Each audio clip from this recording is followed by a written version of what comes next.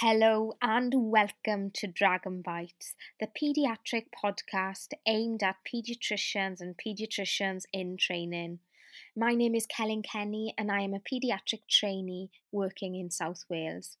Today I've got the privilege to introduce you to part 2 of our Patent Ductus Arteriosus, a special podcast by the fantastic Professor Uzun and our very own Asim Javed. Enjoy.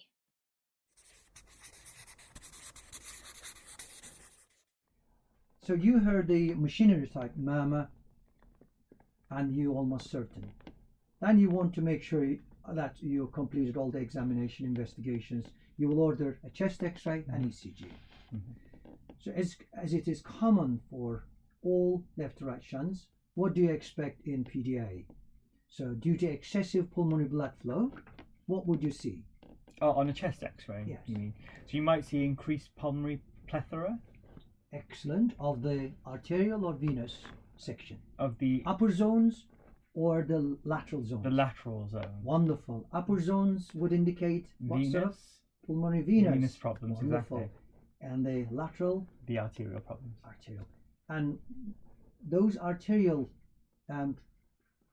branching or arterial pattern would invade 1/3 of outer space because they don't normally go beyond 2/3 of the lung fields laterally. Mm-hmm. Do you remember that? Yep, exactly. So you'll see the right up to pretty much the lung edges, won't you? Correct. Yeah. And sometimes you may even see fluid in fissures. Mm. So you would see pulmonary plethora. How about the pulmonary artery? Would it look bulging? Pulmonary conus on the left side? Yeah, I think so. Yeah. So pulmonary artery would look big Mm. as a result of shunt being more than 1.5 or 2 to 1 compared to systemic circulation. How about any other? Globally heart, would it look enlarged? Let's have a think about this. So because you've got increased flow going to the arteries, but it depends on what stage it is, because you could have increased flow going into the left Significant. atrium, couldn't you? Yes. Significant shunt. Yeah. What do you expect? Then you'd have you'd think of a larger left atrium, so you Correct. might see a pronounced sort of left cardiac border and perhaps an Okay. enlargement on that left side, Brilliant. because that would go down into the ventricle as well. Wonderful. So left side would be enlarged, therefore cardiac thoracic ratio would have increased. Mm. And where do you see left atrial enlargement best? In PA or AP or lateral? Oh gosh, to be honest, I've never seen a lateral chest X-ray looking at hearts. Presumably in PA, I don't know. You see appreciated better from lateral chest x-ray, Mm. but from PA or AP chest x-ray, you can also see a sign within the right atrium. Mm. You see the left atrial border invading into right atrial space. You will Right. see a double contour. Okay. So you need to look for it. Mm. A child very symptomatic, machinery type murmur, failure to thrive, and symptomatic with breathlessness, intercostal recession, chest x-ray, heart is big. Look at the right atrial shadow. Mhm. If you see another parallel line in the mesial or medial portion of the right atrial border, Mm. and that indicates left atrial enlargement Mhm. on AP. That is the sign. On the lateral chest x-ray, you would expect the space between the atrial wall and the spine to be reduced. Mm. So it would be coming towards the trachea and esophagus. Sure. So it might even cause obstruction to those structures. Wow. Very enlarged left atrium. Mm. So sometimes feeding difficulties may not be just due to congestion in the gut or your esophagus, but maybe due to compression Mm. and also the respiratory symptoms. Wow. So lateral aspect, the distance between the atrial wall and the spine would have disappeared or diminished. Mhm. So that is very important. So do you see any other, can you see another changes on the chest x-ray perhaps? Nothing that's coming to mind, but I suspect that there are more. Well, if patient developed pulmonary hypertension, of course, things got worse, then you would see pruning and it would just reverse. Yeah. So baby has palpable second heart sound, loud second heart sound, just systolic murmur, and the ductus, it indicates that patient developed pulmonary hypertension. And in those patients, plethora would have left itself to pruning. So it would look, lung fields would look clearer, and the main branches would be large, but the peripheral branches would be very small. So that's something that we don't usually see in this country. And I hope that you will never see that. Okay. It's not a nice thing to have. How about ECG? You're very curious and you want to develop your skill on ECG. Sure. So do you expect any changes on ECG in a, say, typical ductus with full-blown pictures, congestive heart failure? So let's talk about those. The others may not show anything. Sure. Pulmonary hypertension one will show, and the other one, significant duct. So those two. Sure. Start with the significant duct without pulmonary hypertension. So if you've got a significant duct, yet again, we're looking at left-sided heart enlargement. So would we be thinking about, in the lateral leads, looking at signs showing us left-sided hypertrophy, tall waves, and so on and so forth? Tall QRS complexes. Yeah. Exactly. And what else do you expect in these patients? Left atrium is also big. What is the sign of left atrial enlargement on ECG? Would that be something to do with P waves, bifid P waves? Yes, that's wonderful. Right. So you have P wave having a notch on it. What do we call it? P mitrale. So you may have two peaks on the lead 1, and you may have biphasic P waves in V1. So lead 1 and lead 2 might show positive, but with a notch, 2 peaks. We call that P mitrale.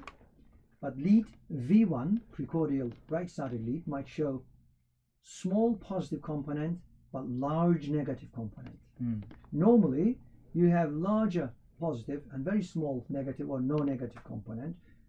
But if you see large negative component of the lead V1, then it indicates again left atrial enlargement. So that's another thing perhaps to search for, just out of curiosity. If patient develop pulmonary vascular disease, then of course you would see sign of LVH as well as RVH, and increased RV forces, of course, from here. So echocardiogram is going to be the next. We already mentioned about echocardiogram, but hopefully you know my desire, all of you, to acquire this skill to a certain extent, to look for function, to look for effusion or tamponade, to look for ductus. Those 3 things are very important that we should arm you guys in the future, in my view. So ductus is one of them. So when you do echocardiogram, the main findings are dilated left atrium, left ventricle, so volume loaded left-sided structures, large aorta, and large ductus arteriosus in those babies, or in those children. And if the left atrium and left ventricle is large, mitral valve wouldn't co-opt tightly in the middle, and it would lead to a little bit regurgitation and leakage if the things are getting worse. So mitral regurgitation can also be seen. To obtain the ductal patency, or to show the ductal shunt, you need to go to what we call it high parasternal view, and you demonstrate ductus, descending aorta, and pulmonary artery. And you show the shunt, you measure the size of ductus, you measure the velocity across the ductus, speed of blood. The higher the velocity, the better the outcome. Right. If the velocity higher than 4 meters per second in systole, it tells you that systemic pressure is higher than the pulmonary artery. I see. Hence, this patient doesn't have pulmonary hypertension. And the other thing to look at, the velocity of the diastolic flow. If there is diastolic flow and the velocity is also high, then it is a good thing. But if patient has systolic flow only, no more than 2.5, 3, and in diastole you have very little flow, or coming to baseline or negative, then you would be worried. So you want high velocity jet and high velocity ductus diastolic flow. Not only systolic, but diastolic flow. Those are the things to look at. Sure. The other thing we check, left atrium to aortic root ratio. So we measure the aortic size, annulus size, where the valves are, and then we measure the left atrial size. And if the LA to aortic ratio is less than 1.5, that is insignificant duct. If it is between 1.5 and 2, significant duct. Over 2, that duct is not doing any good to this baby and needs urgent attention. But between 1.5 and 1, you need to look at patient symptoms and decide whether surgery is needed, whether treatment with medication will be needed. So now it comes to natural history. What shall we do? We've got a patient asymptomatic, completely silent duct, no murmur. Sometimes silent duct may exist with systolic flow murmur, which is innocent murmur. So you shouldn't be confused. If that murmur is not heard under the clavicle and disappears by stopping inspiration, then it can't be related to duct. If the murmur persists below the clavicle, then it's not innocent murmur. Right? So it's not a silent duct. You don't do anything for these. Just leave them alone. We don't recommend any endocarditis prophylaxis, and they do lead to normal life. The ones symptomatic, then we try to buy time by doing the same treatment like we deploy for VSTs and other shunts. So tell me, from basic measures to medication, what do we do for those patients? So we start off with feeding support, don't we? Good, excellent. Which can involve NG tube, high calorie feeds, whatever you need to try and keep that calorific input going up. Then we talk about diuretics. What is the function of diuretics? What do they do? To offload the heart. Yes. So reduce the circulating blood volume, offload the heart. Usually what we do, we put them on spironolactone and furosemide together. Some centers use hydrochlorothiazide instead of furosemide because of its effect on the otosclerosis and hearing problem, especially in small babies. But in our center, we use spironolactone and furosemide together. So if we can control heart failure, what we do, we add a second medication in addition to diuretics. That's right. It's afterload reduction. Can you remember any afterload reduction agent? So I can remember the last two that we discussed, which was hydralazine. Wonderful. And we also discussed digoxin, but this was a bit further down the line. But there was something else that came with hydralazine, and I'm trying to remember what it was. The essential one, which is captopril. Captopril, that's it. So ACE inhibitors that's it. Are the mainstay of congestive heart failure treatment in children. But if children do not tolerate it because of low blood pressure when you give test dose, or they develop potassium retention, or they have kidney problem, we put them on hydralazine. If they don't tolerate hydralazine, then we put them on digoxin. So this is good old digoxin. Sometimes might be helpful. What is the purpose of doing this? Do you think they help treating duct? No, they're just so this is all measures to buy time for the baby to feed, grow, become to a better weight. I mean, assuming it's the same process that we use for VSDs. It was to get them to a decent weight, so as you could then start the process of closing things surgically, or if needed. Or intervention. Or interventionally. So usually the weight we're looking for, 8 kilogram. In the past, I personally did during my training closure of PDA in symptomatic children as small as 3.54 kilograms. But nowadays we don't do it. We wait until they reach 8 kilogram, and that is usually around 6 months to 12 months. Then we do go from the groin and put different devices, either a coil, spring coil, detachable spring coils, or we use umbrella type devices. There are various products. Amplatzer one is most commonly used, and it's done under general anesthetic in the cath lab I say few hours procedure, day procedure, and they go home without any problem if there is no complication. And it takes between few hours to 24 hours to duct completely close, but epithelialization takes about 6 weeks. So shunt may appear small and may gradually disappear in the next 6 weeks. And if it didn't close in the next 2-3 months, then you might need to go back and put another device in if the shunt is deemed significant. So our aim is to grow the baby to a size where you can get access and deploy those interventional devices in patients who deserve an intervention or treatment. If the duct is too big and you cannot deploy those devices, then you need to resort to surgery, which is exceedingly rare in older children. We hardly use surgery in those babies unless the device did not get stuck to the pulmonary or aortic end and embolized. And in those patients we do surgery without bypass, either ligation or clip. Sometimes surgeons do ligation as well as cutting the duct, but majority of the time it is not cut, it's ligated or clipped. This is for bigger children, older children, and children who may sometimes benefit from waiting. The duct might get smaller. And it may not require anything. But how about children who were born prematurely and they're not growing and they're stuck to ventilator, they're oxygen dependent? Do you think we may also manipulate the ductal patency with pharmacological agents? Yeah, so I've seen this done. In fact, I've seen 2 different pharmacological agents used depending on which centre the treatment was started in. So I've seen both paracetamol used and ibuprofen used as attempts to medically close the ductus.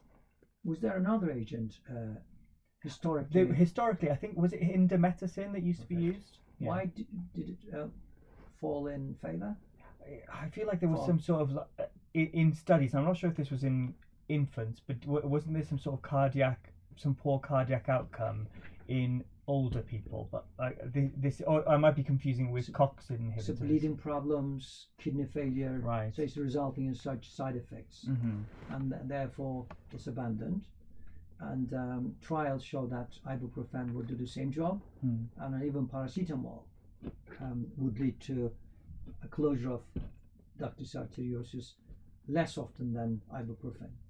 And the other manipulations could involve fluid restriction in small babies, optimization of ventilation, and steroid use. So those are the steps to take.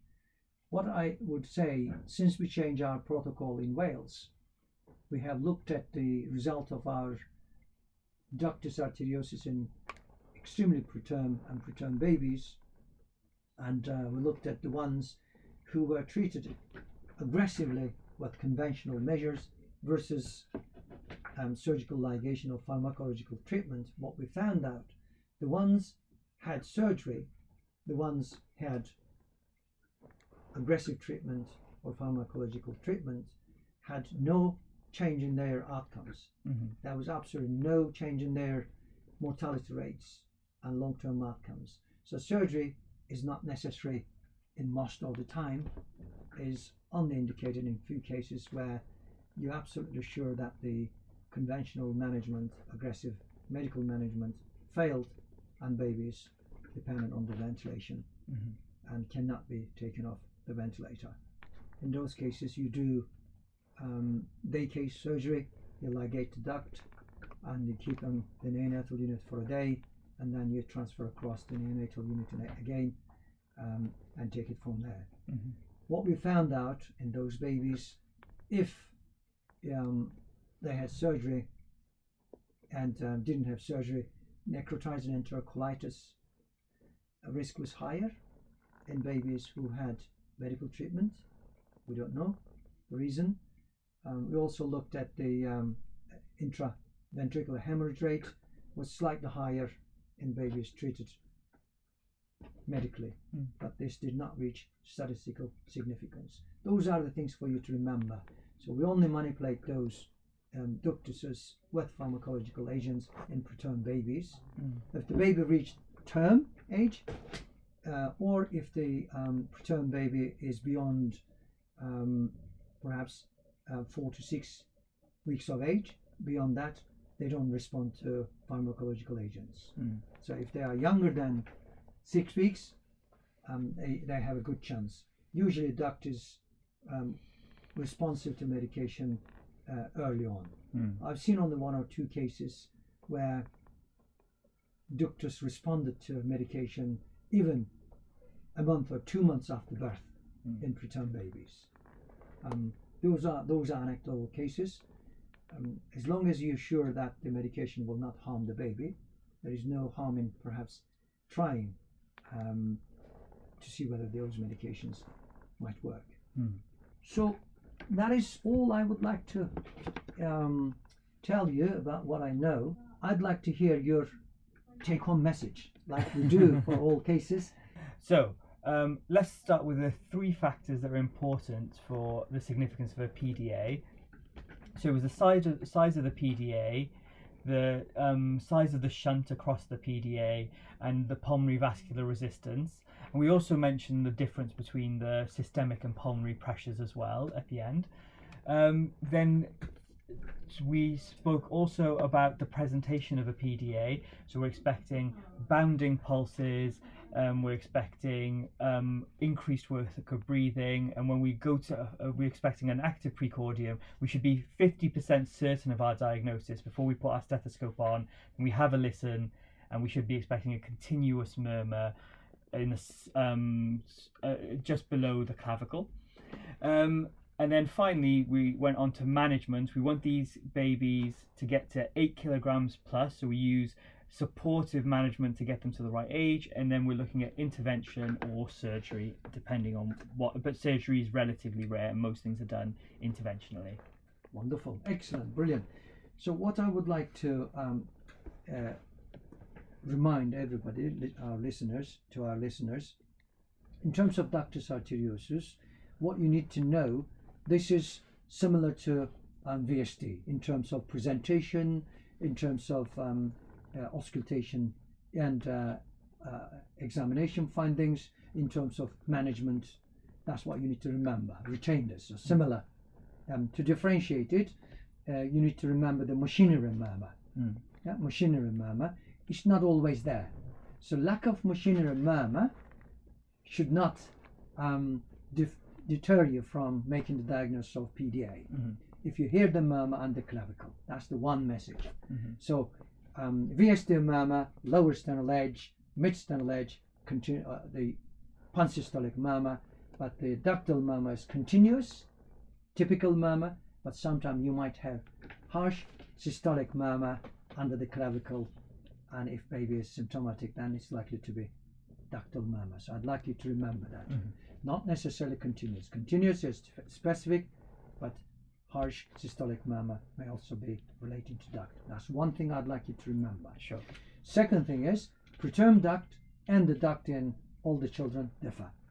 Preterm duct is more physiological, the other one is anatomical abnormality. So hence physiologic duct can be manipulated with pharmacological agent, but the anatomical one cannot. So that's another thing you need to remember.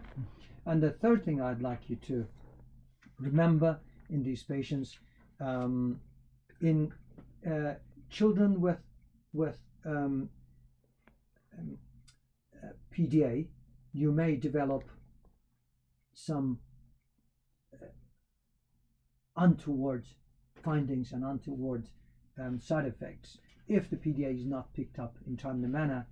If the baby looks not very breathless, if baby looks clubbed, if baby looks relatively asymptomatic despite looking a bit dusky, and you hear on the systolic murmur, not so loud but loud second heart sound, you should look at baby's fingers and lips and make sure that there is no Eisenmenger. Even if it is rare in this country, it's something very historical, and I hope that you will never come across. So I went to extremes, you went to more common lines. So I just wanted to emphasize that to everybody. Few words about AP window, because it's not very important thing, and the perhaps the differential diagnosis. So how do we differentiate ductal murmur from other pathologies which might give you continuous murmur? Let's mention about the conditions would give you continuous murmur. One is called venous hum. You hear it on the usually right side near superior vena cava, but it disappears with inspiration and expiration when you lie down. Ductal murmur doesn't disappear. So venous hum. Second thing is arteriovenous fistula.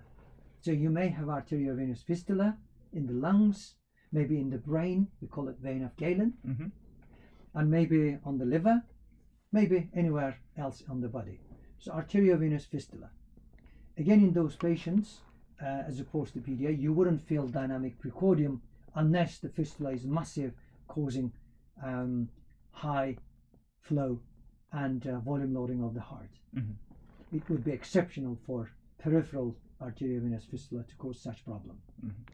And the other pathology is perhaps persistent ductus arteriosus, persistent truncus arteriosus, where you have one great vessel instead of aorta and the pulmonary artery with separate origins. And in those patients, you might hear systolic and diastolic murmur, but it would be mainly in the left upper intercostal area, in the pulmonary or aortic area. And the murmur would be typically systolic and diastolic murmur with clear differentiation of the systolic and diastolic component. But in ductal murmur, you would not hear the second heart sound whatsoever unless there is pulmonary hypertension. So persistent ductus arteriosus, persistent truncus arteriosus, I do apologize. And the other one is aortopulmonary window. So aortopulmonary window is essentially ductus arteriosus but without any tube. So the direct communication between the aorta and the pulmonary artery. Would you agree? Yeah. Is that what you... Well, that's what I understand of it, because I've never heard of it until you told me about it only a few weeks ago. Yes. So, yeah. Correct. So it is actually, in those patients, usually duct is not present. So instead of duct, we have direct communication. So no separation of aortic and pulmonary valves. And therefore murmur, mostly systolic, but you may have also systolic and diastolic murmur, to and fro murmur in those patients. So the findings will be similar to ductus.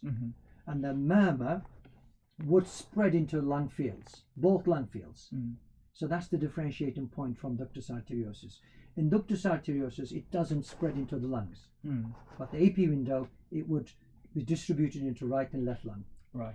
And the last thing is absent pulmonary valve syndrome, tetralogy of Furlow. In those patients, again, you would see blueness. If baby had VSD as well, and would be murmur again in diastole and systole with clear separation of systolic and diastolic components, to and fro.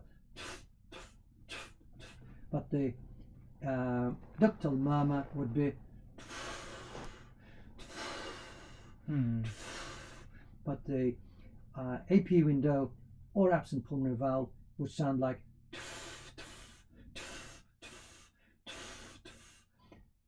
and the ductus arteriosus murmur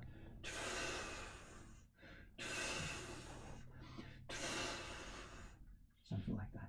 So you would not hear the separation of systolic and diastolic component unless patient develop pulmonary hypertension. Fab. Well, I would like to put a stop to this. Sure. And I hope this is enjoyable and it was productive, and I hope our listeners will listen and will benefit from this. Me too. And if no one else, I've certainly learnt a lot. I really enjoyed this. Thank you very much. Thank you again, Professor Uzu. Have a nice day.